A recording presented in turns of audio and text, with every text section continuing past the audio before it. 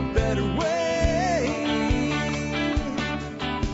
Hi, folks. This is Jack Spirko with another edition of the Survival Podcast. As always, one man's view of the changing world, the changing times, and the things we can all do to live a better life if times get tough or even if they don't. Today is Friday, August the 2nd, 2019, and this is episode 2484 of the Survival Podcast. Yesterday I said it was 2485. I was wrong. Jack was wrong. It was 2483 yesterday. So we have 16 episodes away from the episode 2500. You need to call the jerk line if you want to be part of that. That's all I'll say about that today. But we're getting quite a few calls here toward the end, and I'd love to have you be part of episode 2500. If you want to find out how to call the jerk line, just go to the survivalpodcast.com and type in jerk in the search box. You'll find a post all about it. All right, so what are we going to talk about today? You know it's time for the Expert Council Q&A show because it's Friday, right? So here's what we got today. Number one, tiny homes as in-law suites and making a decision to go solar or on-grid with Gary Collins. Using Comfrey for orthopedic purposes from Old Doc Bones. Backup power, grid tie solar, and solar panel prices, all from Sean Mills. 3 separate questions that came in on MeWe Chat. He put them all into one great piece for us today.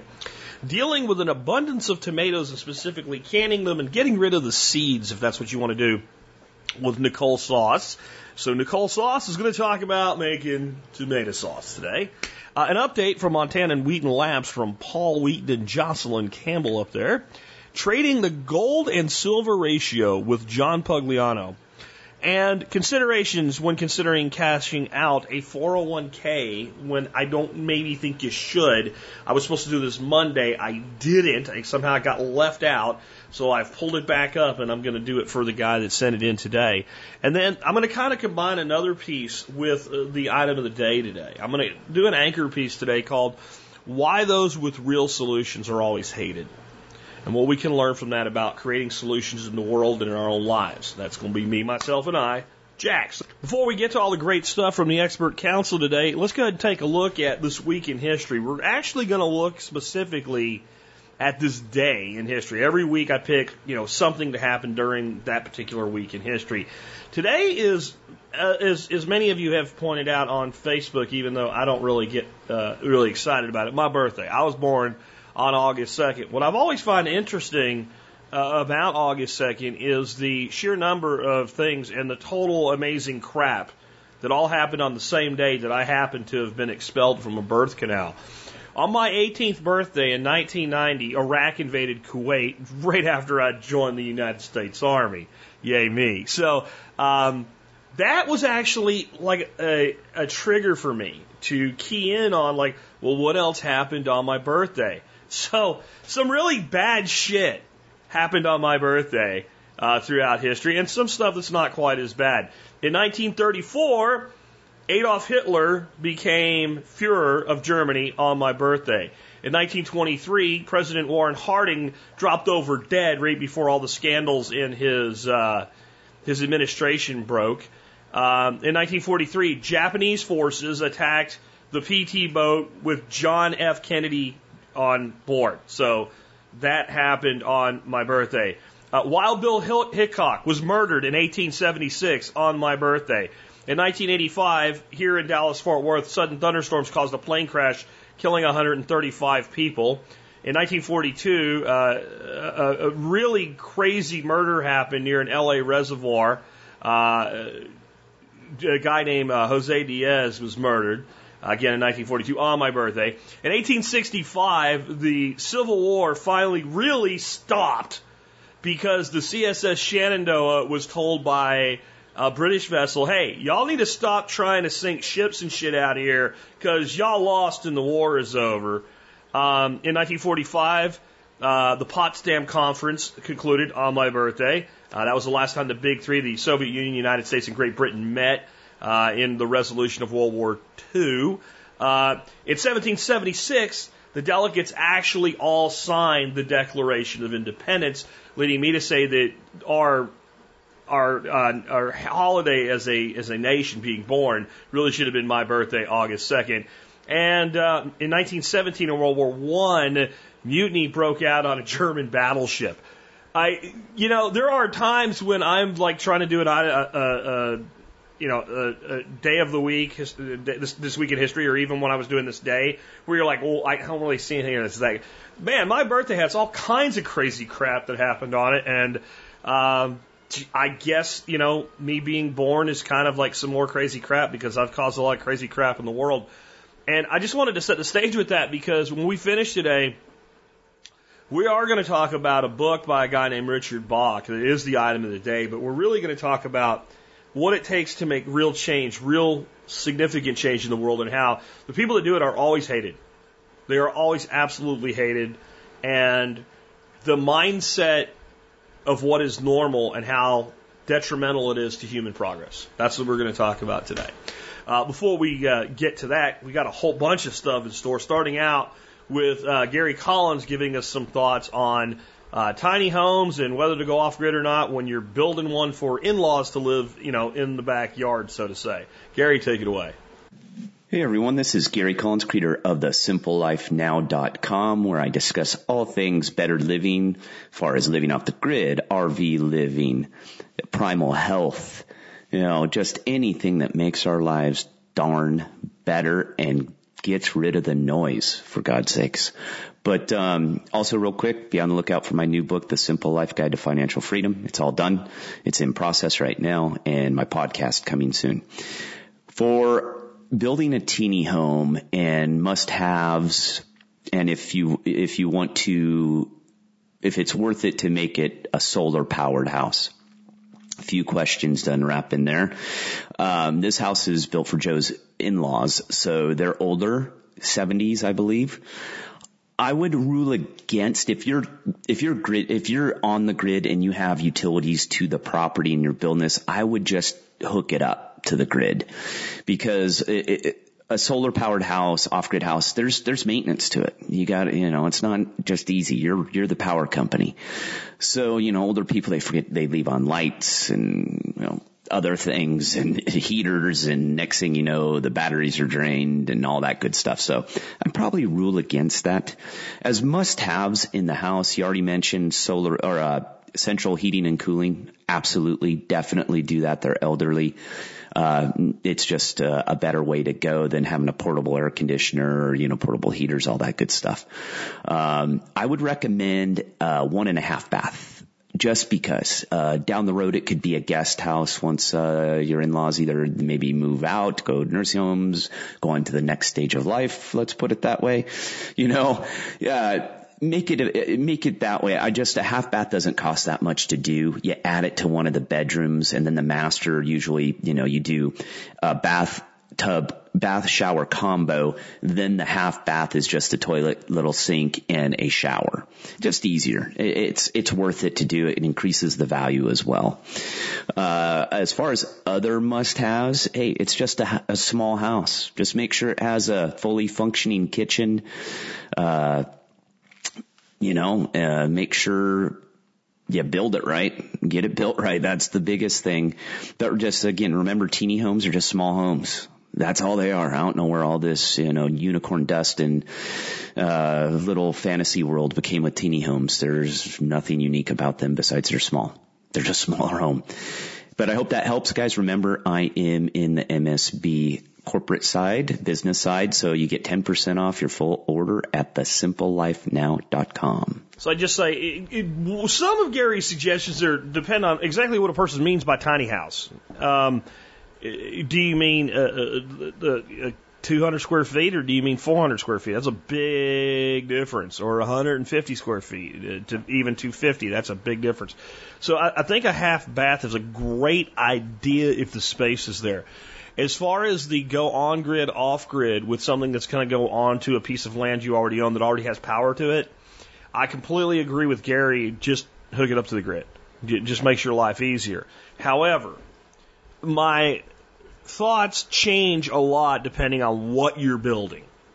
If you're indeed building something that can be hooked up to a truck and moved, if you're building a house on a trailer, number one, make sure the trailer can handle the effing weight. I've seen what happens when people don't do this, and it's important to understand the weight that the trailer can bear but also to look at the wheels that are on the trailer and the tires that go on those wheels and the weight that they can bear.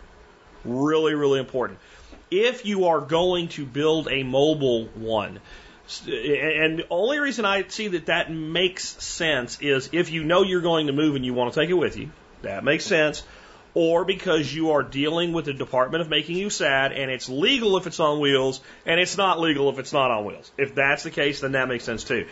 If you're going to do that, and this thing can move and go somewhere else, just for redundancy alone, even if it can't, but certainly if it can, I would really look hard, considering that you're going to have fairly modest power requirements, of building a battery backup system into it that at least with the transfer switch can run, the power to the home or the majority of the power to the home. I would look at least at doing that because number one, just the power goes out, they have some power. It's not that expensive to add this. And it's going to be much easier to think about where do the batteries go? How does the wiring come from there? How do we build access to where they can be removed and serviced if we do it going in with it? Because we're starting from scratch. Number two, if eventually maybe your in-laws do pass on, whatever, and you get a pioneering hair up your ass, and you guys decide you want to go buy a piece of land somewhere and live remotely, then adding solar to that is simple. Or if you go to sell it, you can really sell the concept of all you got to do is pull it up to wherever you're going to have it, and put some panels on the roof and run a cable and hook it up to your battery bank with a solar power with a charge controller, and you have an off-grid home. So, and then whether or not you add some panels now, that's a complete individual choice. But I would go with grid tie, but I would build it as a grid tie with solar battery backup system, even if I didn't put the solar in right now. And as you'll hear, it's getting cheaper and cheaper and cheaper to throw some solar panels on something like that. So use the grid. Next up, got one for Doc Bones on comfrey. Hi, Joe Alton, MD here, also known as Dr. Bones of the survival medicine website doomandbloom.net, where you'll find over 1,000 posts, podcasts, and videos on medical preparedness. I'm also the co-author of the Book Excellence Award winner in medicine, the Survival Medicine Handbook, now in its 700-page third edition, Alton's Antibiotics and Infectious Disease, the layman's guide to available antibacterials in austere settings, and designer of an entire line of medical kits at store.doomandbloom.net. Today I'm answering two questions, one from Ryan and another one from Don. They both have orthopedic problems, and they both ask about comfrey in their emails. Here's Don's. Let's see, I have a question for Dr. Bones. How do you deal and prevent sore joints from repetitive motion?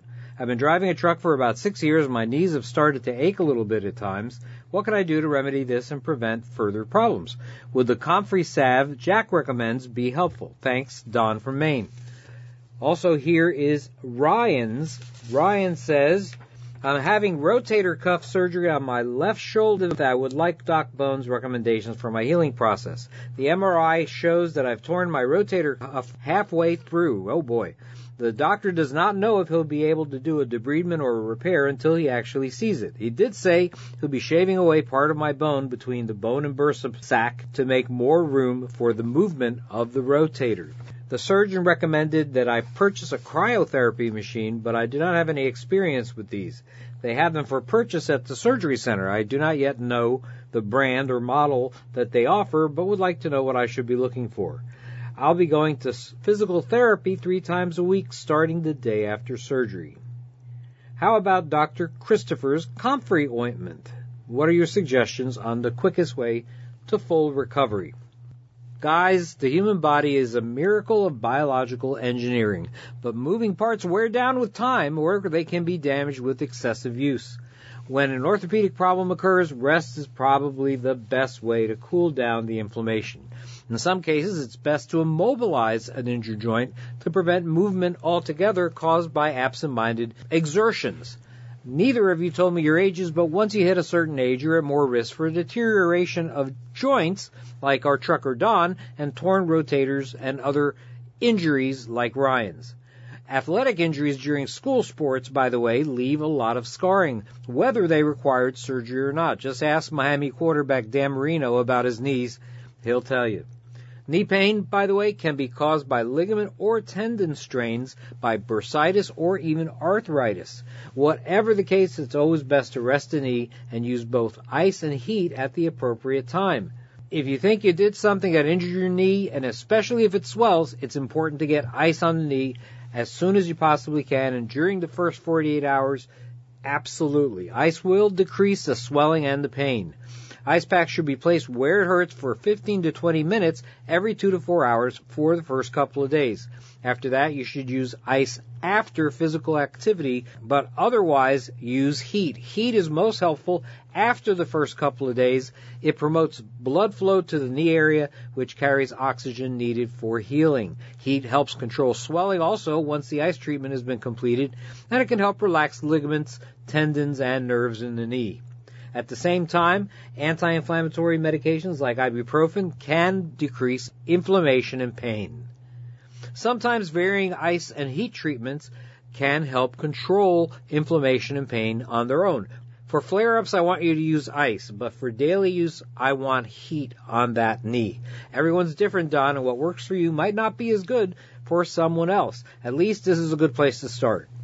Now, Ryan, the rotator cuff is a group of muscles and tendons that surround the shoulder joint, keeping the head of your upper arm bone firmly within the shallow socket of the shoulder. A rotator cuff injury can cause a dull ache in the shoulder, which often worsens when you try to sleep on the involved side. I've had to deal with this to a minor extent for some time, or at least I tell myself it's minor. Rotator cuff injuries occur most often in people who repeatedly perform overhead motions in their jobs or sports. Examples include painters, carpenters, or people who play certain sports, maybe tennis, things like that. Third base did it to me. The risk of rotator cuff injury also increases with age. I can also tell you that's true. Many people recover from rotator cuff injuries with physical therapy exercises that improve flexibility and strength of the muscles that surround the shoulder joint. When a rotator cuff occurs acutely, that's the result, in other words, of a specific one-time motion, like a pitcher throwing out his arm, surgery indeed may be necessary, some of which can be major, including replacement of the joint like they do with hips. It's possible, Ryan, that you tried conservative treatments first, such as rest, ice, and physical therapy. A cryotherapy machine, as you mentioned, may work for you, but is it better than ice packs? Some machines also use electrical current on top of cold to work their magic, but I don't have personal experience with them, so I can't tell you if there's one brand that's better than another. I assume that it works for some, but not if there's a significant tear. If that situation occurs, you need steroid injections into your shoulder joint. These injections are often helpful, but they should only be used when absolutely necessary, as they can contribute to a weakened tendon over time. The reason why I'm answering both Don and Ryan's questions at once is because they both ask about comfrey. Comfrey is a plant used in herbal medicine. I have some growing in my yard, and Jack does also, I believe. It's been a subject of controversy because there's evidence that it's healing for certain orthopedic problems, but also contains things called pyrrolizidine alkaloids, or PAs, which are thought to be poisonous if ingested. Despite this, comfrey leaf, root, rhizome, they're all used as anti-inflammatory agents to treat all kinds of problems. It's used as a tea for upset stomach, ulcers, heavy menstrual periods, diarrhea, pleuritis, cough, bronchitis, chest pain, gosh, even cancer. It's also used as a gargle for gum disease and sore throat. Comfrey, if you apply it to the skin, is thought to help skin ulcers, wounds, joint inflammation, bruises, rheumatoid arthritis, swollen veins, gout, and even fractures. The leaf, root, and root-like stem, or rhizome, are used to make the medicine. The amount of pyrrolizidine alkaloids found in comfrey changes according to the time of harvesting and the age of the plant. The quantity also depends on the part of the plant that's used. The roots have 10 times higher amounts of the possibly poisonous PAs than the leaves. Some species of comfrey, by the way, are also more toxic than others. Symphytum officinale, or common comfrey, has less toxins than the prickly comfrey, Symphytum asperum, or Russian comfrey, Symphytum uplandicum. Current medical thinking agrees that topical applications of comfrey are good for a number of issues. Comfrey is possibly effective for decreasing lower or upper back pain. Also, applying a cream containing comfrey extract plus methyl nicotinate to the affected area for 5 days seems to decrease back pain when resting or moving. If you've got wear and tear from osteoarthritis, applying a comfrey extract ointment to the affected area for 3 weeks or applying a specific cream containing comfrey extract, tannic acid, aloe vera gel, eucalyptus oil, and frankincense oil all in combination for 6 to 12 weeks seems to decrease pain in people with knee osteoarthritis. That's for you, Don. Sprains. Early research shows that applying comfrey ointment to the affected area for up to 2 weeks improves mobility, decreases pain, and reduces tenderness and swelling. For all the other issues, the evidence is not all there yet, but you'll find lots of folks who swear by it and deny any ill effects. All I can say is your experience may vary. This is Joe Alden, MD, wishing you the best of health in good times or bad. Thanks for listening. Hey, don't forget to check out our entire line of medical kits, individual supplies, books, and more at Nurse Amy's store at store.doomandbloom.net. That's store.doomandbloom.net. You'll be glad you did. So I just want to say a couple things here, being a huge fan of comfrey myself. Number one, I personally think that comfrey will provide some level of pain relief for just about everything that's an ache, a joint, a ligament, a tear, like some level of pain relief. It really works for that. When it comes to aiding with healing, in my experience, you heard about torn rotator cuffs here. I have a destroyed, on some level, rotator cuff, and it's a very serious shoulder injury that goes all the way back to when I served in the military. It was always 19, 20, 21 years old. And it still gives me problems here and there today. And I do use comfrey for pain relief for that, but I do not believe that really the damage that's there's much hope of recovery. My experience, anyway, with a very severe injury to my knee, is that if you have an injury, your body begins a reparative process. Like Bones said, we are a miracle of bioengineering, even though supposedly some people believe there was no intelligence behind it. Whatever. If you begin to use comfrey, the compounds that are in it, I believe, aid the body in the rebuilding process. They make it work better.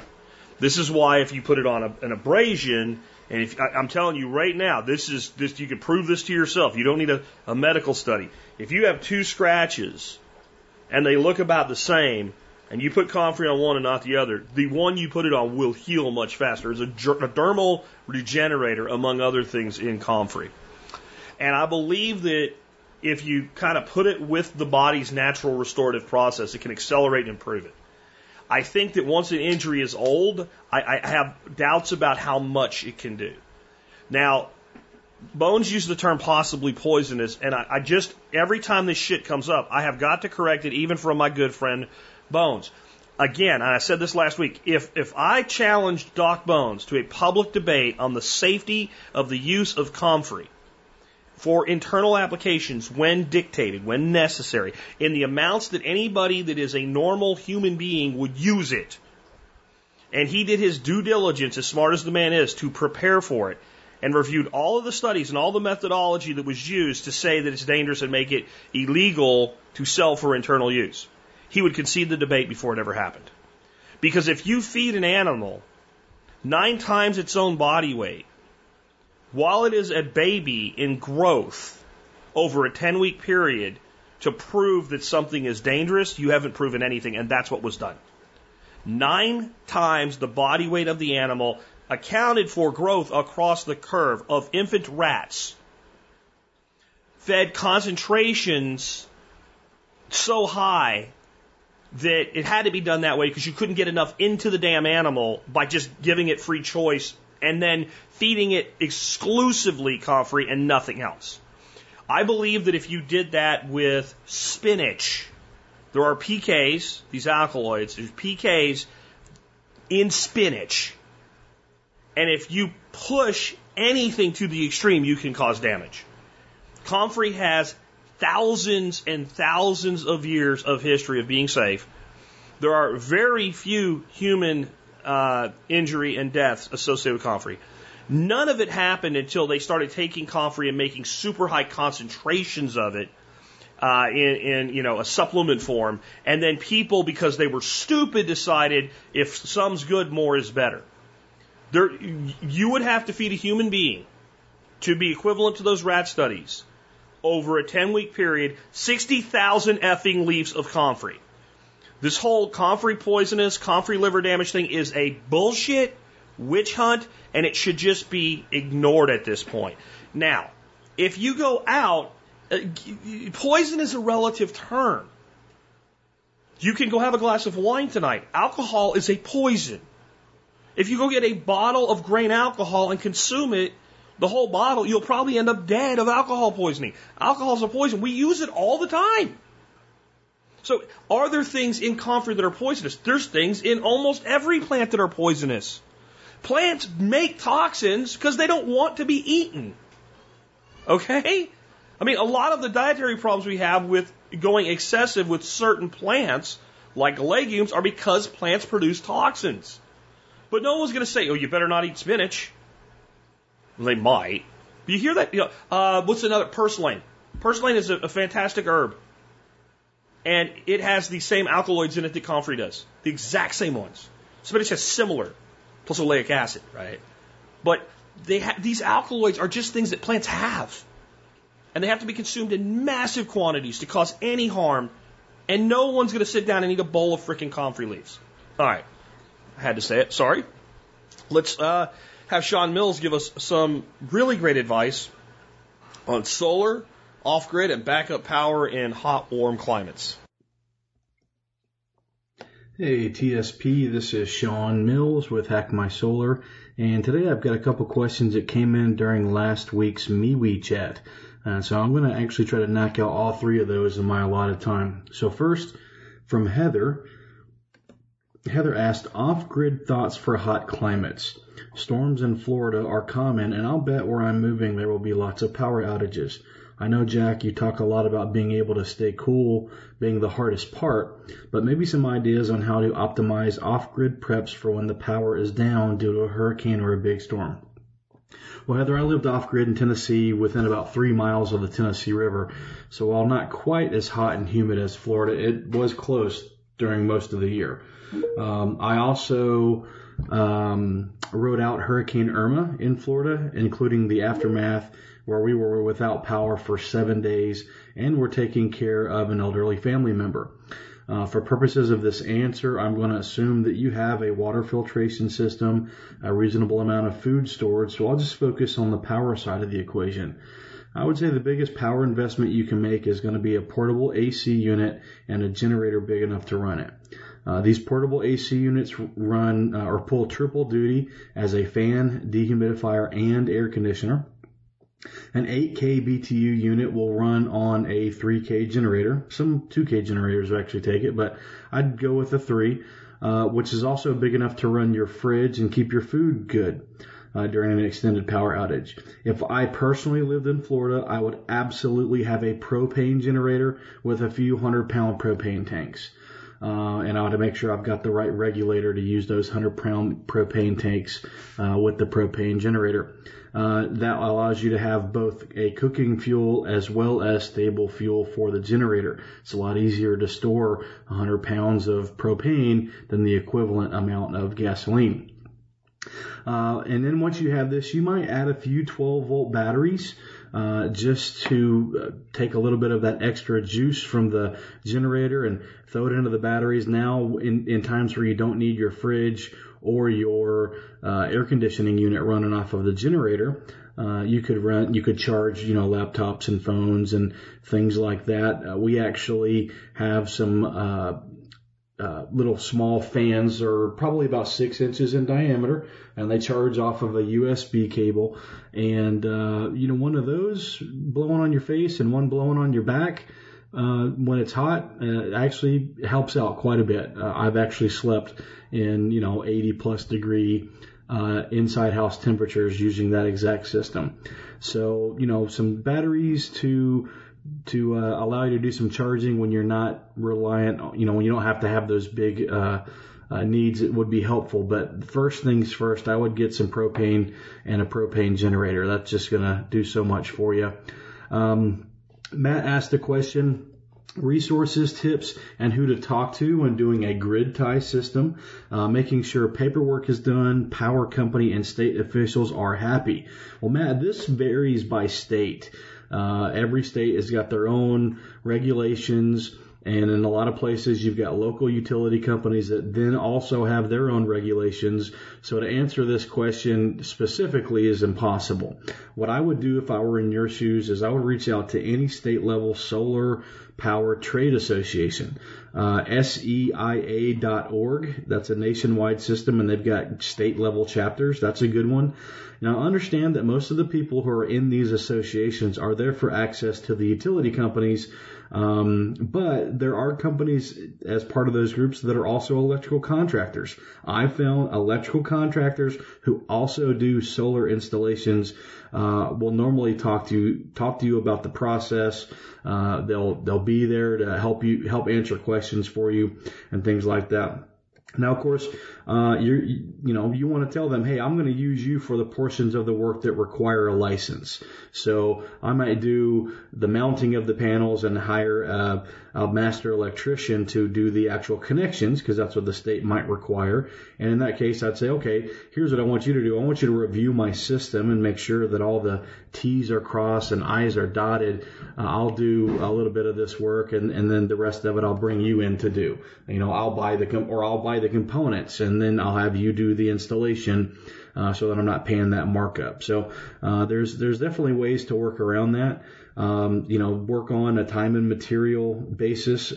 If you've got some wire that needs to be pulled, you could buy the wire from them and pull it yourself, and then have them come in and do the connections. So those type of things, being your own general contractor, managing the project rather than writing a huge check for a turnkey system, that's how I would go about it if I were in your shoes.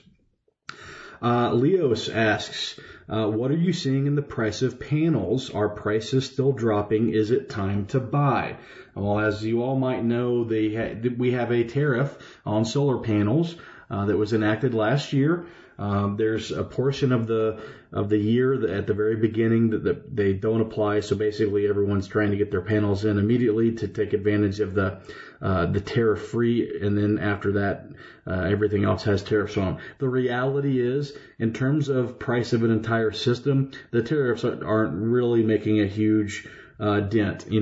If you're buying a megawatt of solar panels because you're a utility trying to develop a brownfield site, then okay, you're probably not going to do that job now. You're going to wait for the tariffs to fall off. If you're doing a house, grid tie system or off-grid system, you can still get panels very cheaply. I am still seeing panels drop in price.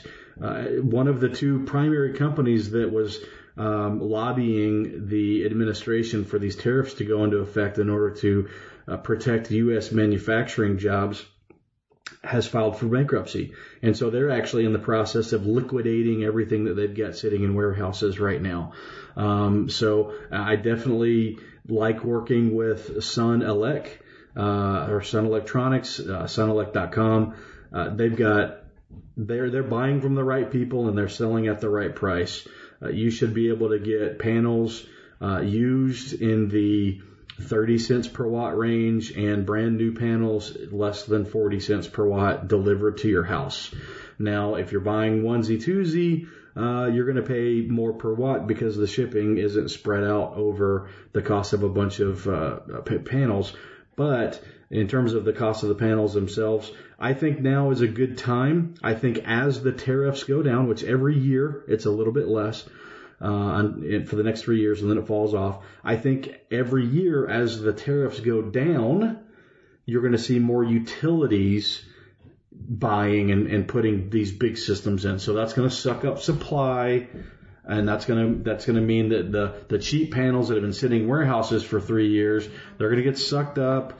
The new panels coming in are going to have the tariffs on them. I think now is probably a good time. I could be completely wrong. They may still drop for another couple of years before we hit the bottom and they start coming back up, or they may keep dropping. the reality is that on most systems these days, the panels, while the most expensive part, are the easiest to get, and they're definitely cheaper per watt than they ever have been before. So I would not sit around and wait for prices to drop. If I had the money and I was ready to do a system, I would absolutely pull the trigger now. I don't see any reason why you wouldn't. They could go in either direction, but the prices are great right now. Well, hey, with that being said, guys, keep on getting the questions into Jack, and I will keep on answering them. And we do have the solar workshop coming up on the 16th, 17th, and 18th. Really, the instruction is on the 17th and 18th of August. The cost is $300. Right now, I have 2 seats left. So send me an email at hackmysolar@gmail.com if you'd like to scoop up one of those last couple of seats. And with that being said, everyone have a great day. So just real quick on the how the tariffs are going to affect this, and moving the items off the shelves, and in the future we're going to have the tariff. I see long-term solar continuing to drop in price. I do think there might be this kind of middle bubble where prices go up for a while. So this might be a really good time to buy. I think when you make a buying decision, that you need to look at your needs and your budget now. And unless we're talking about something that's brand new technology and at this ridiculous price premium, then if everything works for you now, go ahead with it. Because, how long are you going to wait? Like, stuff always gets cheaper eventually. So what I mean by that is, if you want to buy a 65-inch television today, go ahead. If you have the money and that's what you want, go ahead and buy it. But I remember when we got our first big screen TV, and it was 48 inches, and it was thousands of dollars. And that was probably a mistake, because it was like within a year, prices just started sliding.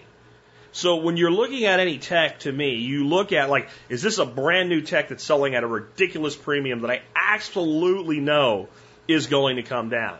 If the answer is yes, then wait. Otherwise, make the decision based on current needs and budget and what it's going to give you in your life. I do think there is a floor for how low solar and storage can go, but I think we're a long way from it. I think there'll be a very long, slow, and I think the other thing you have to realize is with inflation, flat pricing is declining pricing. So that's probably going to factor into this as well over time.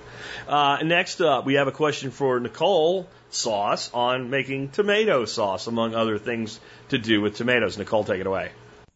Hey, TSP, Nicole Sauce here from livingfreeintennessee.com with a question from the MeWe group from a fella named James. He popped in on MeWe Monday, that's 10 a.m. Monday on the TSP forum over on MeWe, and he asked, what recommendations do you have for a food mill and or other ways of removing tomato seeds prior to canning?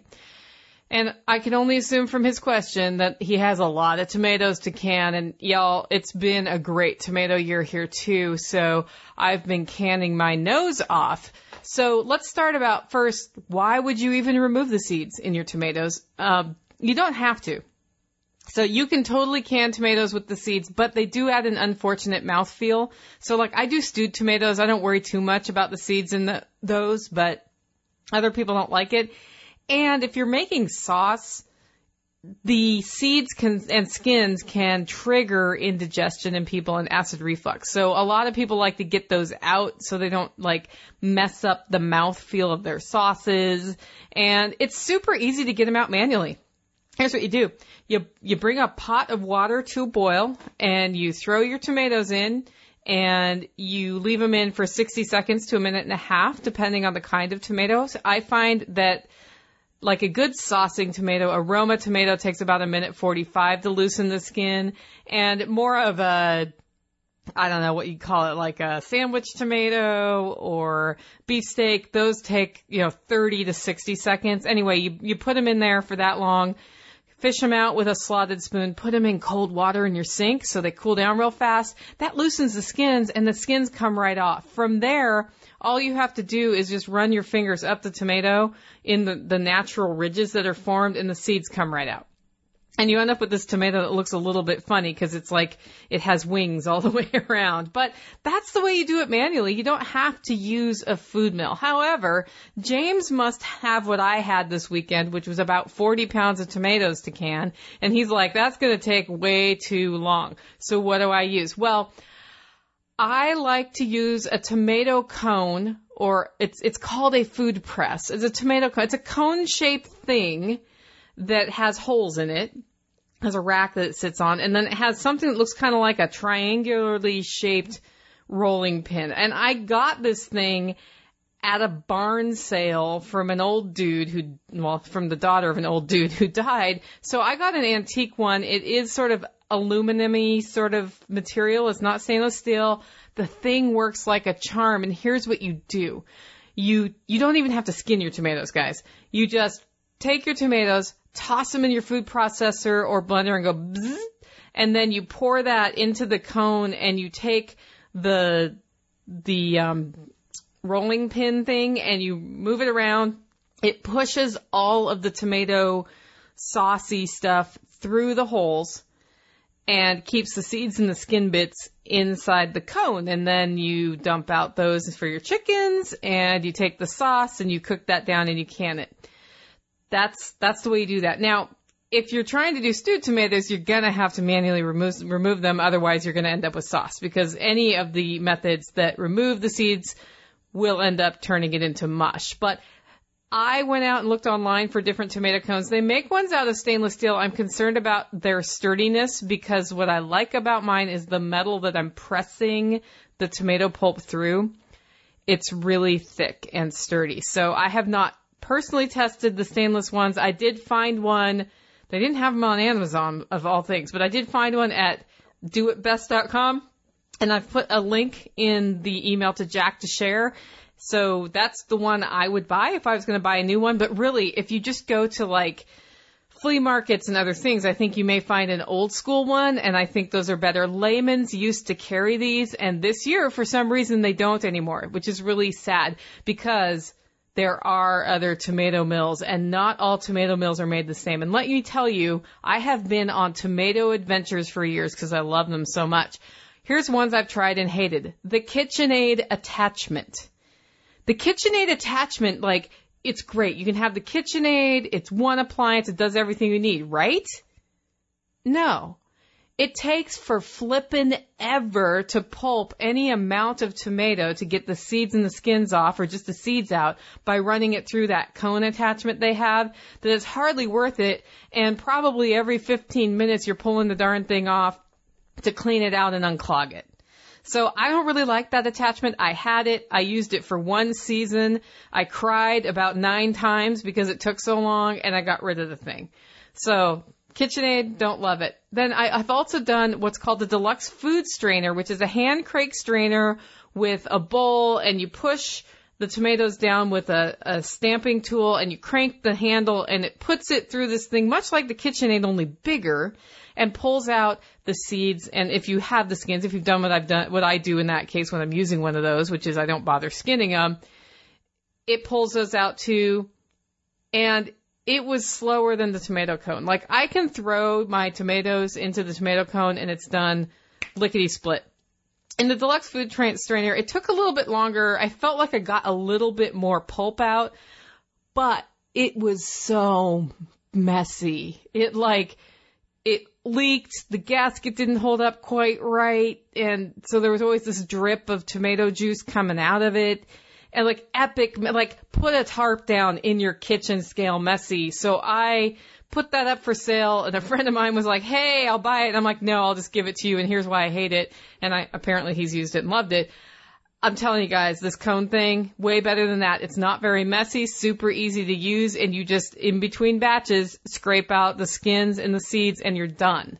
So my advice is find a cone if you can. If you don't use a link, just go to flea markets, go to auctions, and see what people are getting rid of, because a lot of people from former times pass on. Their kids come in, they are like, we don't know all this junk. They have a big auction. They auction off really cool stuff that's very useful, like the tomato cone.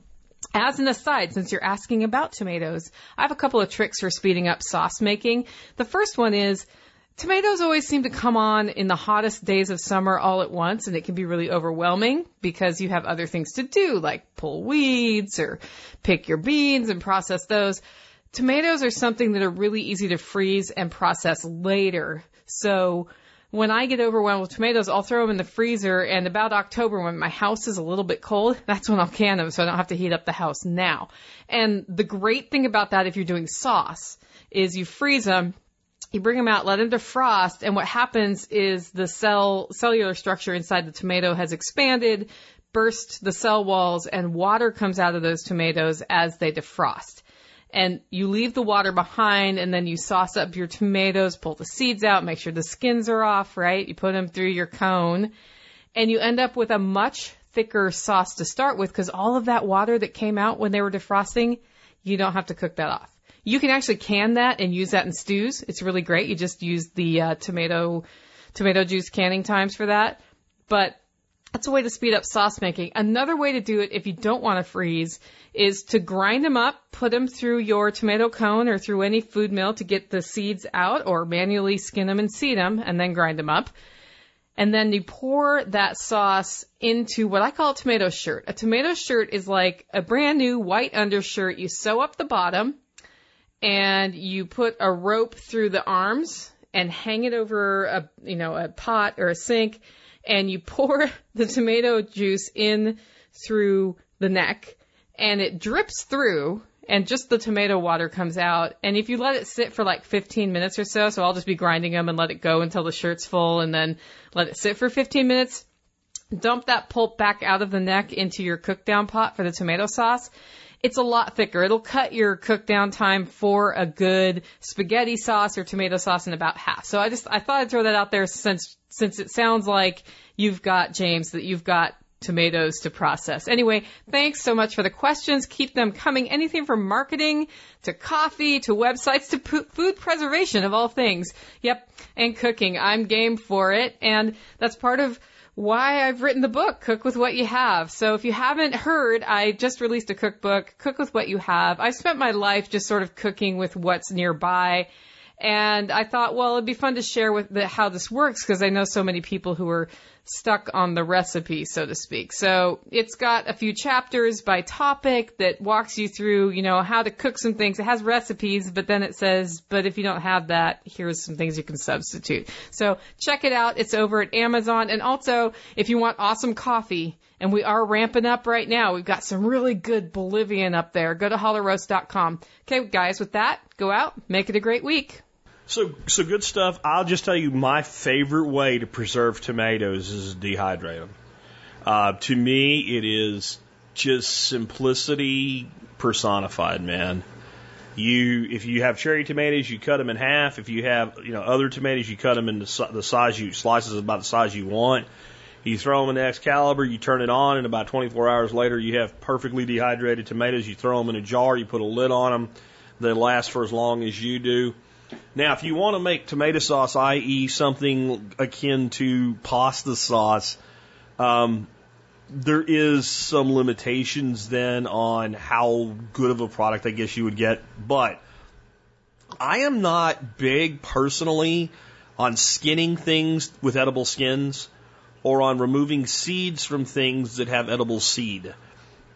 So I have made some pretty awesome tomato-based dishes just rehydrating and simmering dehydrated tomatoes. And I am not opposed to making tomato sauce, in the sauce way. I absolutely agree on freezing them and then processing them when you have time. That actually is a better way to do, because what Nicole said, a better way to do tomato sauce anyway. But really think about adding dehydration to your regime. And you don't have to do one or the other. You can do some of both. But I think if you start dehydrating tomatoes, you're going to find that you really enjoy it. I may do a segment next week on one of the shows next week on making tomatoes in oil. So it's like sun-dried tomatoes and oil type tomatoes from dehydrated tomatoes.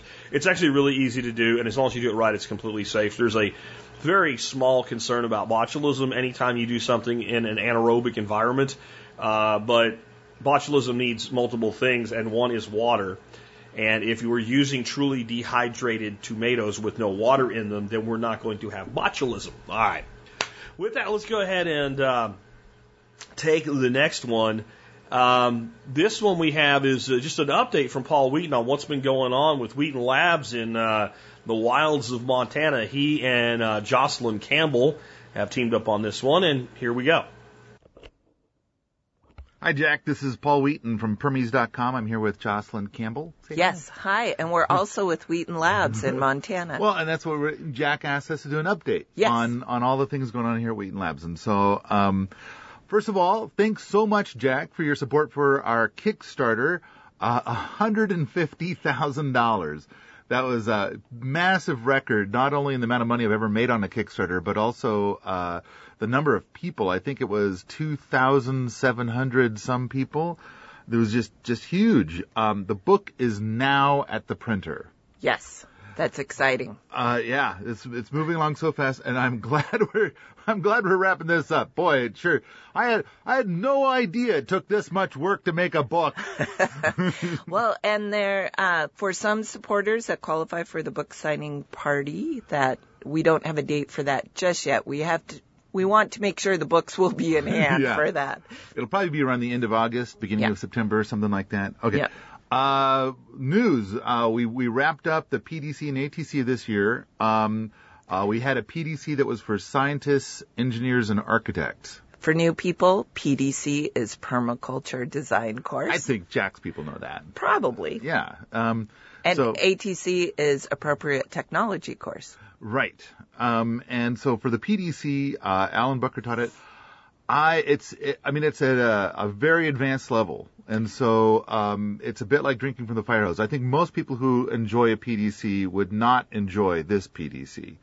Because and then at the same time, a lot of bibliography through the course, a lot of, cited stuff, and then also they'll patch in some, experts in a variety of fields, during the course. But, and the other thing is the pace is really strong. It's 14 hours a day for 14 days. And so, but our students appeared to love it. We did a podcast on the last day. And I think the result was nobody was feeling exhausted. They were feeling very full of information, and everybody loved it. But it's not for everybody. It's for people who can take in a lot of information at once, or have a lot of permaculture knowledge already. And we were kind of talking about it, and we were kind of speculating that it might have twice as much information as what's in Jeff Lawton's online PDC, and probably 3 times as much as what's in a regular PDC. I kind of think it would be great to get some people from the online PDC to come and try this next year and get some real direct. We should have Jack come. Jack, you should come. That'd be awesome. The Appropriate Technology course was also a big success. We made a big upgrade to one of our rocket water heaters. For the showers. Yeah, for the one for the showers, because we had 2 rocket water heaters. So the one for the showers is a pressurized system, very dangerous. But we gave it a big up. It was burning a little dirty, and so we made it burn much cleaner. It got a big over. I think it went from being a little bit of a edge case benefit thing to something really magnificent. Yeah. The students made tools and everybody we made a rocket forge, and that was working really well. They had some cold chisels with that, some draw knives. We also did a lot with different kinds of lime paints and milk paints. I think that turned out really nice. Right. A lot of people who came were interested in MUD's natural building expertise, so they were really excited to do cob and the natural paints. The big showpiece was the solar glass recycler. We did a rocket glass recycler. Mm-hmm. That worked right off. That was cool. So we're going to make glass tiles out of recycled glass. So old glass, because we don't have glass recycling in our area. Right. And so we now have the ability to recycle glass, but the solar, we have a big Fresnel lens. And so we're using that. And the experimentation went on after the ATC. We had a couple of people that attended the PDC and ATC, and they stayed here. That's awesome. And so that kept going on. Almost done. Seeing the glass is melting with the solar stuff, but it's not quite a full tile yet. Yeah, there's a great thread about that on Permies, about the solar glass recycler. The Wafati that we call Allerton Abbey is going to be ready for the annualized thermal inertia test this winter, and is getting finished up. And right now they're doing a lot of cob work and plaster work to make it look really beautiful. It is looking amazing. So Wafati is your earth-sheltered cabin design. Right, an above-ground structure. I think I've talked about Wafati in one of Jack's episodes, like episode 600 something. Right. Right. Okay. We've got PEP events coming mid-September, and so I think we start off with a lot of stuff about wild edibles, foraging, and making medicinals, and then we're going to move into earthworks and gardening, and then we're going to be doing a lot we call Woody Week. We're going to be doing a lot of roundwood timber framing and woodland care. And you probably talked about PEP too, but PEP is Permaculture Experience according to Paul, and it's basically a certification and education course or process that you get certified on Permies that you've done this thing, which are basically homestead skills. It's a free thing. Anybody can do it. It's all set up at Permies right now. A lot of people have been getting certified for all the little bits and bobs, and it costs nothing. But some people want to come here and like get the experience. Because like if you live in a place where you don't have access to the ability to build a big hugelkultur, which by the way, building a hugelkultur with an excavator is one of the things we're going to be able to do. Right, yeah. We have excavators, we have trees, we have, a lot of tools and equipment and resources, natural and man-made, that a lot of people don't have at their place. And we wrap it all up with Rocket Week, which is going to be like we've got a dozen different rocket mass heaters and rocket ovens and rocket stoves and rocket this and that and rocket. And so get all the experiences with those as well as all the other things. All right. So right now we have 11 people here. We have the boot camp program is going pretty strong, but we do have 2 openings still. And it's mostly the boots that are doing the stuff with the cob work and junk pole fence and gardening and things like that. And a lot of them came for just a little while, and they seem to be sticking around for long term. That's another thing, too, is that when you're in the boot camp and you've been here a month, you get an acre to play with. Yes, and some of the people here have just picked their acre in Ant Village, and they're super, super excited and starting to garden and do things up there already. So, and it's a really smooth, awesome group right now. Just, I want everybody here to live here forever. It has been a good group, and I think that we have we just recorded a podcast about how we got to be that good, and it's because of, it's like the problem is the solution. So some people that have suggested things are bad, but they're clearly not exactly great people. Anyway, that's a whole nother discussion for another day. Right. We're out of time. Thanks, Jack. Thanks. So, will I go to Montana for Paul's course? I don't know. I certainly would love to support it. It's the time that it takes to do something like that out of pocket from here and still giving my wife a good vacation and things like that every year. Now, I do have an announcement of somewhere where I most likely will be next year. I do have to talk to Free State Project about this, but they have asked me so many times I can't see where we can't work it out. I have talked Dorothy into vacationing next year in, kind of maybe New Hampshire and some White Mountain activity, and then up into maybe Maine and Acadia. And it just so happens that Pork Fest, that the Free State Project does every year, is in the White Mountains.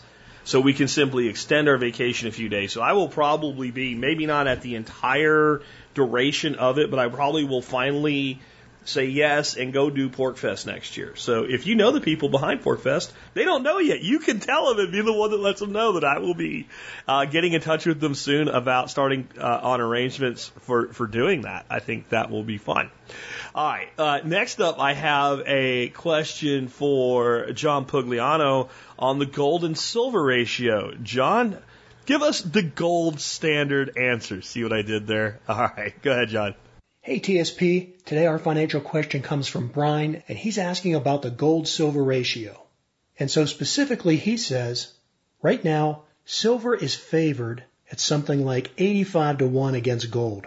So if someone bought, say, 80 ounces of silver, waited until the ratio fell to, say, 40 to 1, and then they'd be able to buy 2 ounces of gold. If then they waited until the ratio reversed back to 80 to 1, then sold the gold for silver. Okay, you see where he's going with this question. What he's asking is that can you use the gold to silver ratio to swing trade and time the market to move in and out of gold, or for that matter, just in and out of US dollars? Well, the short answer is yes, absolutely. But the more complicated and really the more realistic answer is not necessarily. Here are my thoughts. You're absolutely right to be looking at relationships between how two items correlate when it comes to price. In fact, I think that's really one of the best trading strategies to use, because as you'll often hear me say, I don't have a crystal ball, I can't predict the future. But what I can do is I can look at historical data, and whether that's commodity prices, stock prices, currency fluctuation, you can look at any type of marketable product that has a price, and you can try and look for correlations between that price and other factors. It could be against another asset class, it could be against a currency, it could be against a weather pattern. I mean, just think of it on a really broad scale, something like El Nino or sunspots or other type of weather patterns that come on a cyclical basis. Well, that obviously has an impact on agriculture. So if you dig into the data deep enough, you can probably find cyclical correlations where certain weather patterns would correlate to the price of corn or soybeans, or for that matter, to the sale of farm machinery or, real estate farmland in the Midwest. That's just a simple example, but you can see that there are definite patterns to things. And so yes, when it comes to trading, I'm very much in favor for looking for correlations between two price points. Having said that, though, you have to be really careful because it's not as simple or as reliable as it may sound. And just to give you a quick analogy, think about it this way. If you take your left hand and you plunge it into boiling water, and you take your right hand and you stick it into a bucket of ice water, well, on average, your hands are going to be comfortable. But in reality, that's not the way it's going to work. You're going to get frostbite on one hand, and you're going to get severe burns on the other. Now that sounds absurd, but if you think about it, that's really a good example for what's going on in the market. In particular, you talked about the gold-silver ratio. Well, I'm looking at a chart right now that goes back to, about the 80s. And I would say, on average, over the last 35, 40 years, the relationship between the price of gold and the price of silver, on average, is probably right around 60, maybe 65. So that's a pretty good reliable relationship, and we can try and swing trade that. But the problem with that is just like my example of sticking your two hands in two different buckets of water with different temperatures. Even though that relationship over, say, the last 4 decades is well established, it isn't as simple as moving into silver when the relationship is low and moving out of silver when the relationship is high. And the problem with that is that there's wide spanses of time between when those points occur. For example, right now we are at a really extreme peak, well into the 80 or even 90 to 1 ratio. But much like I described the bucket of water scenario, the average correlation of 60 or 65 between gold and silver can fluctuate significantly over long periods of time. For example, from about 1970 till about 1985, so a 15-year span, the gold-silver relationship was always below 60. Never even got close to 60 until you got into the mid and late 80s. And then for almost another 2 decades, the ratio stayed firmly above 60. And in fact, it was about this time, somewhere around late 80s, early 90s, when the silver-gold ratio got up to about where we are right now. And then over the last 20 years or so, the relationship between gold and silver has fluctuated quite a bit above and below that 60 to 1 ratio. But having said that, you still would have to be a very patient investor because for the most part, these cycles are still occurring over, 2 to 3, maybe 5-year periods. So the problem with using this ratio to swing trade between gold and silver isn't that it wouldn't work. It's just that the longevity of it is really working against you. The ratio's been above 60 to 1 going back to, maybe 2012, 2013. We're talking 6 to 7 years, and at these elevated levels we're at now, it could still take another 3 or 4 longer years just to get back down to 60. You just don't know. And so it isn't that the math doesn't work or that the numbers are wrong. It's just that the duration of the trade is probably too long for most people's investment horizons. Hey, the other thing I want to mention is that the argument is that gold is too expensive and silver's too cheap. But that's not necessarily the case. That gap in the relationship can be tightened not only by the price of silver coming up, but conversely by the price of gold coming down. And so right now, even though the relationship is extremely high, it doesn't necessarily mean that silver is going to $20 or $30. It could mean that the price of gold is going to drop down to $1,100 or $1,200. That wouldn't be unusual given the price action we've seen in gold over the last 6 or 7 years. So what I'd encourage you to do, that no matter what you're investing in, whether it's precious metals or real estate or the stock market, doesn't matter what it is, definitely look for the mathematical correlations, but also beyond the mathematical side of it, try and understand what's going on between supply and demand.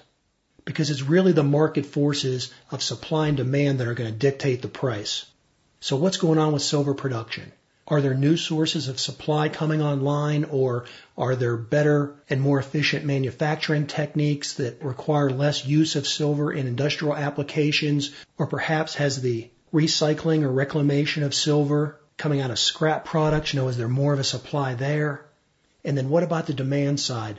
What types of industrial applications like electronic vehicles or solar panels is silver being used in? And how likely is there a substitute to take silver out of applications? So that relationship between supply and demand is constantly going to be changing. Think about a non-precious metal like copper. When I was a kid, back in the 1960s, I would say that every house that was built had copper plumbing. But over the last 50 years, I would say that virtually all of the residential copper pipe has been replaced with PVC plastic. So I just recommend that you be careful. There's a lot of factors that go into that relationship.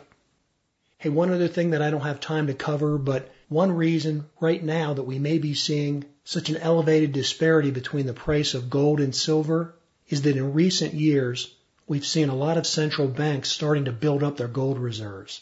And since central banks buy gold and they don't buy silver, that could be part of the explanation for why the price of gold is so much higher than the current price for silver. But hey, that's a discussion for another day. Thanks for your question. And hey, I also want to wish Jack a happy birthday. Well, for the Expert Council, this is John Pugliano of Investable Wealth. All right, so good stuff from Poog, and thank you for wishing me happy expelled from a birth canal day. Anyway, this week I had a segment queued up for Monday's show, and I managed to screw it up and not include it in the show. And this is a question that came in from Brent, so I'd like to answer it today. Brent says, am I crazy for wanting to cash out my 401k? We moved from central PA to mid-Missouri almost 2 years ago. We are happy here, but we paid a little bit too much for our house at the end of the day. We are still in the East Coast mentality, and you can make more and everything costs more there. I am considering leaving my job of 18 years, transferred out of here to work for the state as a mechanic, and my pay would be dropping as I net around $4,200 a month. The state would only pay around $3,400 a month. It would be a 40-hour week job as opposed to the 55 hours I put in now for a trash company. I have $144K in my 401k. I'm considering when I leave this job pulling it out and putting around $100K on my house and refinancing to nearly cut the payment in half. I owe currently $170-ish on the mortgage. I'm trying to start a home inspection business and working 55 hours a week. If I cut the mortgage payment, it will be much easier to feel secure. I have a family support and make those payments if and when I would take my business full time. So the 40-hour week job might just be temporary. I want to get the business off the ground and be able to spend more time with my family and enjoy our 10 acres that is slowly turning into a great homestead. Brent from Missouri. My overall gut is no, don't do it. But I'm going to try to take a couple different looks at this for you. Let's start out with the payment on a $170,000 house. Everything changes because of taxes, insurance, etc. But generally about $1,700. With today's interest rates, it's lower than that. But if we go high and say that, then you're looking at about $800 that you would save forever, so to say, by taking this money out and reducing your payment. If we actually reduced it by half, and we're going to spend $100,000 to do that. And once we make this decision, that money is gone, and we have taken from the retirement nest egg heavily. And all we've saved is $800 a month. Let's do a little bit of math and see if maybe we have another way we could do this. Understand, that's $9,600 a year. So if saving $800 would really make you that much more secure while you take a run at this building of a business and switching jobs to something that's a normal full-time job instead of, 55 hours plus a business, I get it, okay? It's not like you're talking about going to work part-time for Dollar General, working 20 hours a week. You're talking about cutting your hours to 40 hours. But let's say that how long do you think you need, all right, to get this business either to fly or not fly? And if you said you needed 2 years, okay, then you need about $20,000. So, I would be much more comfortable if you were going to do a cash out, instead of cashing out to 100, which you're going to have to take damn near all of it to get 100,000 because you're going to pay interest and penalties on it, because I doubt we're looking at a Roth situation here since we're talking about a 401. So if we roll this into an IRA, now we get complete and total control over it. If we said we needed 2 years, we could take out probably about 30,000, pay the penalty to upgrade, okay, and then put all that money in a savings account and only draw from it as much as needed to make do. Now we got a 2-year cushion. Well, what about a 1-year cushion? The less we take, the less we're going to pay in penalties. Because we're going to pay penalties, but if this is not a Roth situation, and it probably isn't, we're going to pay on that as though it's income. It's going to actually push our tax bracket up. So if you go and take out that much money from a 401k this year, this tax year, you're going to effectively create an income for yourself. That's the way that works, because it was tax deferred. It wasn't supposed to be for now. So if you're going to take anything, I would take a partial, create a cushion. And I would think really long and hard before you do that. Let me put it another way. How much does it take to make an extra $800 a month? That's a question you have to answer for yourself. But one of the things you didn't tell me is how old you are. But you had a job for 18 years.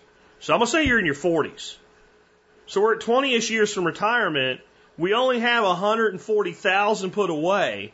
And we're talking about wiping it almost to zero. You can see why I have a problem with that.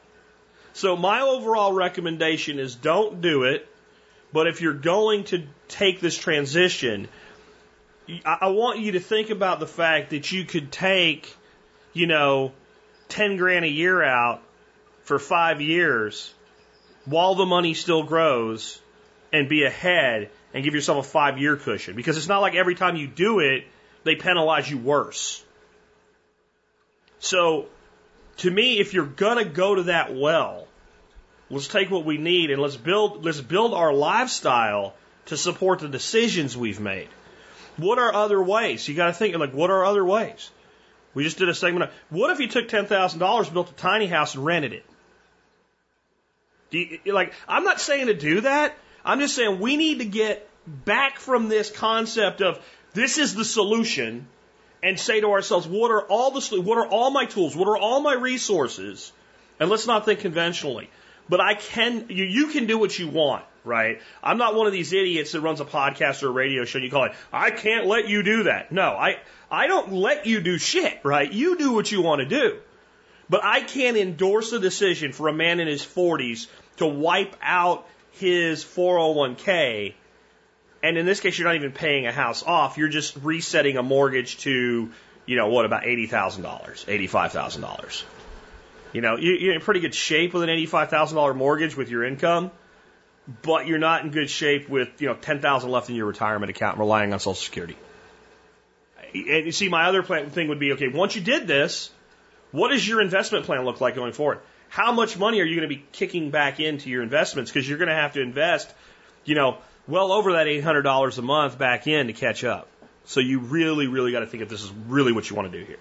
Now, when it comes to thinking unconventionally, I want to share with you a story today that is the item of the day for T-Spaz. So, I don't think I really need to say this every day, but I do anyway because there's new people every day.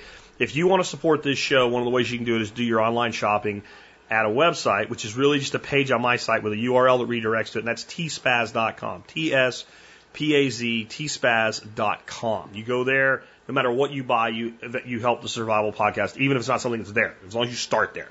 It's all Amazon reviews and stuff like that, okay? This book was given to me as a gift. It's called Jonathan Livingston Seagull. It was given to me when I was in my early 20s by someone that said, just by some of the things you said, I think you need to read this book. And today when I selected it, I wasn't even really thinking up front about doing a real segment on this. And then certain things came into view as I put this episode together, and certain things were going on in life in general. And I thought this is really something that needs to be said to explain today. And lo and behold, when I went to Amazon to price check it, make sure it's available, all that stuff, make sure my review was accurate, prices changed. It's a very old book, again, written in the early 70s. I noticed that there was an Audible version of it, and that there was a sample of that Audible version that you could listen to. So I listened to it. It's the very beginning of the book, and it's about a minute and a half. What I want to do for you right now, I want to play that for you. And I want to come back and talk about the current state of affairs in the world, what we're seeing in the political circus on both sides, and how this actually relates, even though this book is something that most people see is a book about spirituality. So here we go. It was morning, and the new sun sparkled gold across the ripples of a gentle sea. A mile from shore, a fishing boat chummed the water, and the word for breakfast flock flashed through the air, till a crowd of 1,000 seagulls came to dodge and fight for bits of food. It was another busy day beginning. But way off alone, out by himself, beyond boat and shore, Jonathan Livingston Seagull was practicing. 100 feet in the sky, he lowered his webbed feet, lifted his beak, and strained to hold a painful, hard, twisting curve through his wings.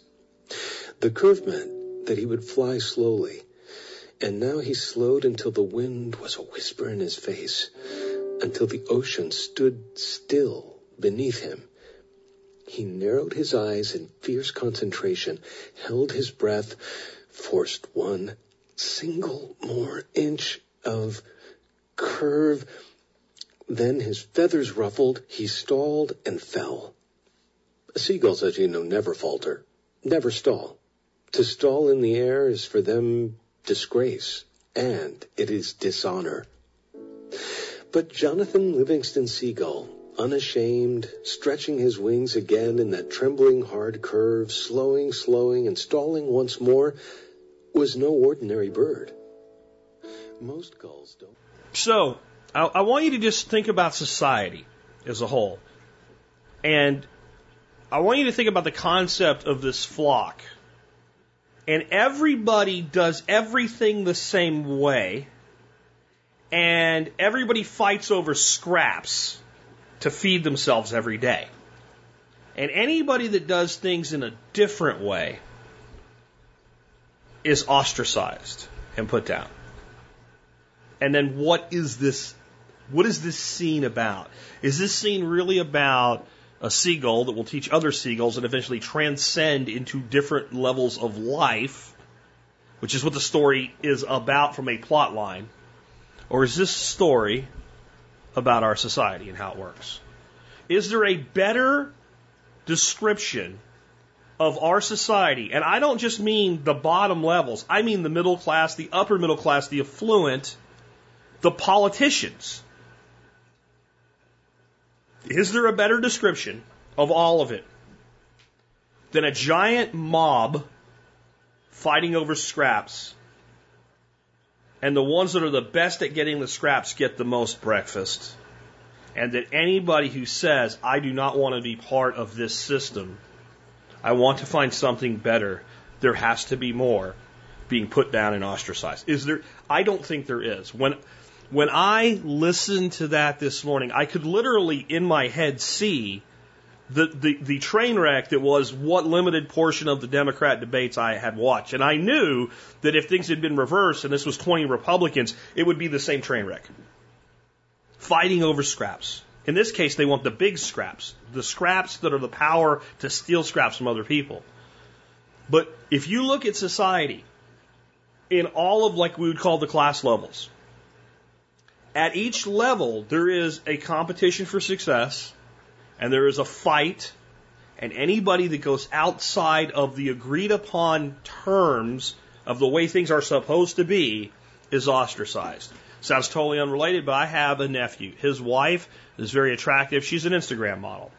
She does some very racy, very sexy photos, but nothing that you couldn't put on TV, nothing that you couldn't put in the Sports Illustrated swimsuit edition magazine that they sell on the shelf, at the checkout, at the grocery store. However, some of the family have really ostracized them and looks down on them and calls it porn and other stupid shit like that. Now, here's the thing. If that woman had gone to an agent and somehow made it through the gauntlet and become a successful model and was on the cover of that swimsuit edition of Sports Illustrated with water dripping off of her, in some ways way more suggestive than what she's doing, then everybody would think it was wonderful because you followed the rules. But God help you if you break out of the rules and do things your own way. And this is the big thing.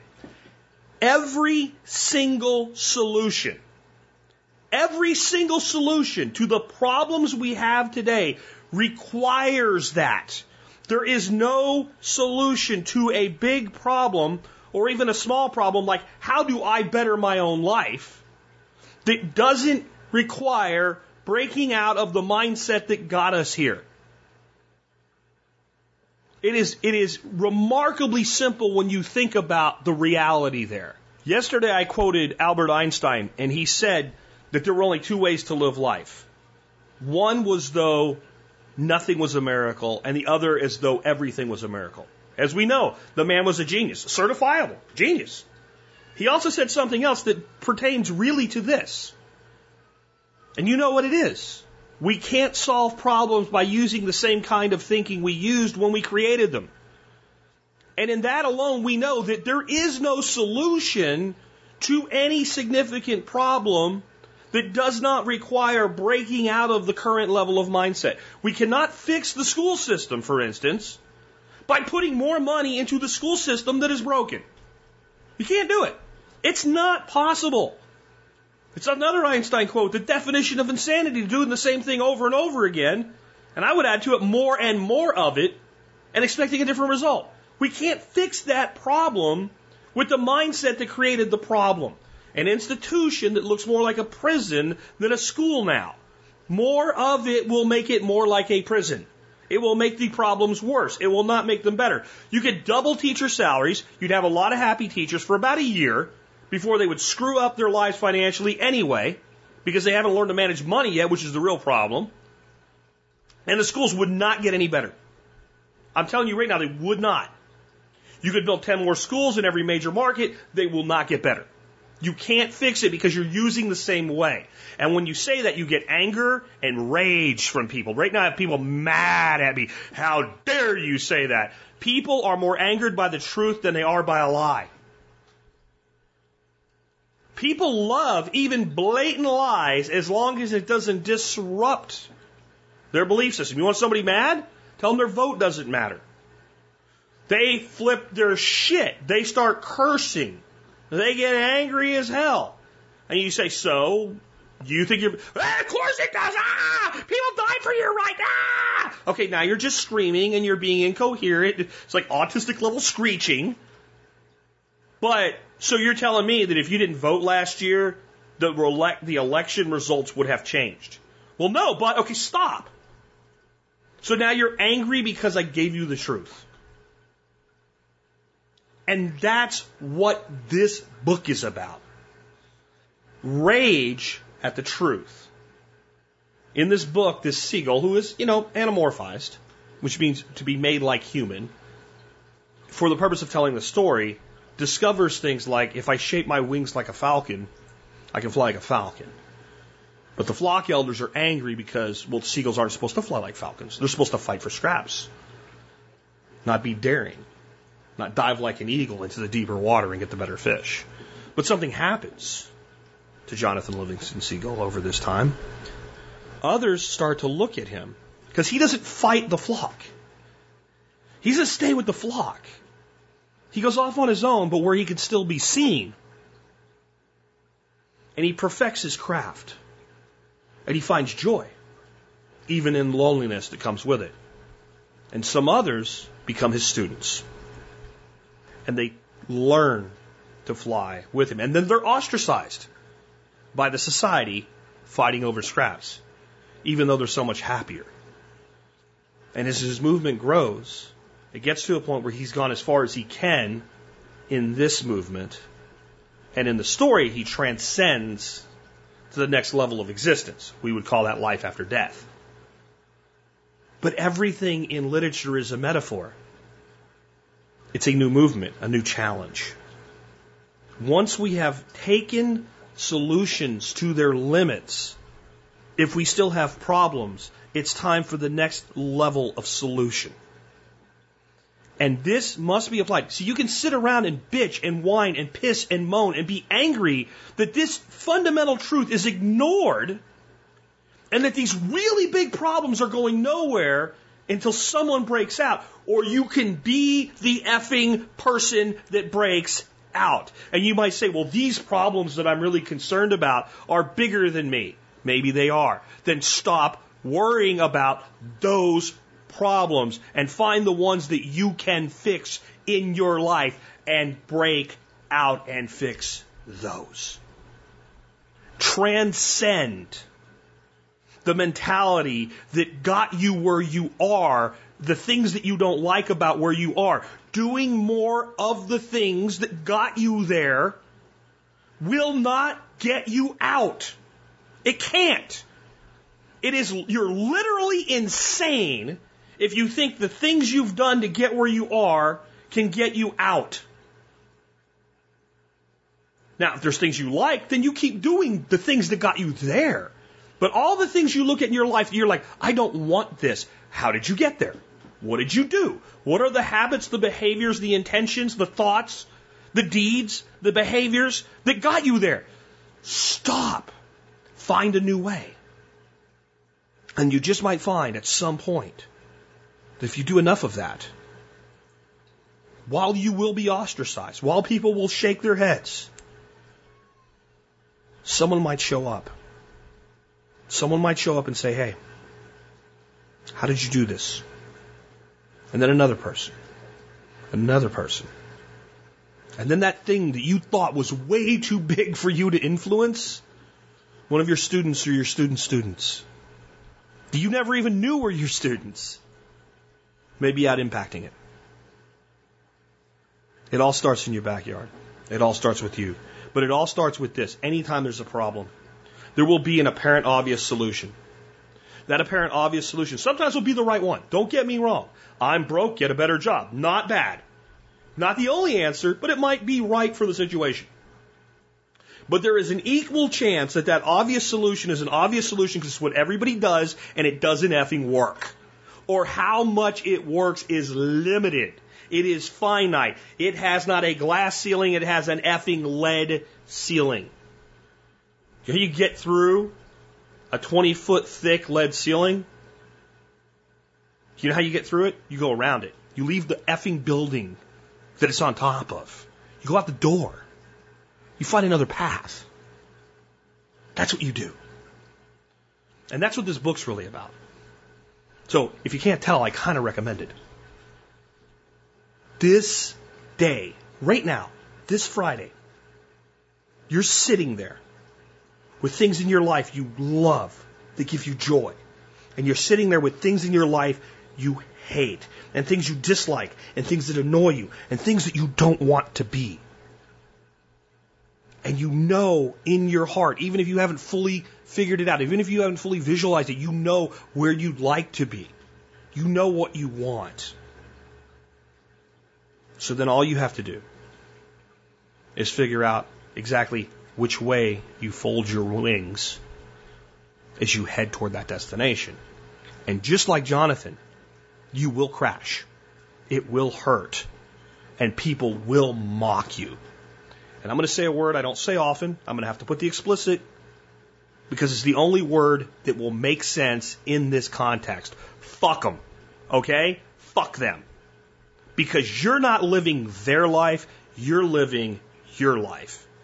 Just like you don't, I say this all the time, you don't get to live the life of your children for your children. They live their life. You bring them up and you set them free to live their life. If you think, well, I wish I would have, then you go do that now. But just like that, we allow society to be collectively our friggin' parents. Fuck them. Live your life your way. Because it's the only thing that really makes it worth living in the first place. I'll give you one more quote today. And I think it's really important here. Ayn Rand. I swear by my life and my love of it that I will never live for the sake of another man, nor ask another man to live for mine. That doesn't mean that you wouldn't risk your life for someone else. But it means that you will live your life for yourself because it's the gift you were given. And that is not arrogance. That is not narcissism, as long as it's attached to the other side. You could never ask anyone to live their life for you. Live your own life. Be your own master. Go out and get it done. With that, we've wrapped up another episode of the Survival Podcast. Time for our Song of the Day. Song of the Day today kind of fits right in with this. We're doing John Denver week, and like I said yesterday, John Adam, who puts together the music list for me, does a really good job of breaking out of the well-known things from artists when we do an artist theme week, but I sometimes pull us back into the well-known, and probably the most well-known song by John Denver's Rocky Mountain High. And the reason I decided to pull back in and not use his recommendation today is because it does fit a lot of what we were just talking about. Denver brought up this song in 1985. Not so long ago, as I've said recently in this week. But in 1985, the Parents Music Resource Center, or PMRC, which was kind of shepherded by Tipper Gore, former Vice President Al Gore's wife, wanted to put warning labels on songs. And John Denver testified, representing artists, at the Senate hearing. And this is what he said. As an artist, I am opposed to any kind of rating system, voluntary or otherwise. My song, Rocky Mountain High, was banned from many radio stations as a drug-related song. This was obviously done by people who had never seen or been to the Rocky Mountains and also had never experienced the elation and celebration of life or the joy in living that one feels when he observes something as wondrous as the Perseids meteor shower on a moonless, cloudless night when there are so many stars that you have a shadow from the starlight and you are out camping with your friends, your best friends, and introducing them to one of nature's most spectacular light shows for the very first time. Obviously, a clear case of misinterpretation, Mr. Chairman. What assurances have I that any national panel to review my music would make any better of a judgment? The people who break out from the conventional always catch the slings and arrows, guys. This song is amazing. This song I understood for the very first time when it was played for me when we took a Jeep trip in Rocky Mountain National Park, which is where John Denver was during this whole experience. And there's some lines in it that are really personal. I talked about yesterday how Country Roads was not autobiographical. This song is. Here's some of the references in the lyrics of this song. He was born in the summer of his 27th year. John was 27 years old the summer that he wrote this song. coming home to a place he'd never been before. He and his wife Annie had just made Aspen, Colorado their home. And he lost a friend, but kept his memory. A good friend from Minnesota had come to visit and was killed riding John's motorcycle that year. Why they try to tear the mountains down to bring in a couple more.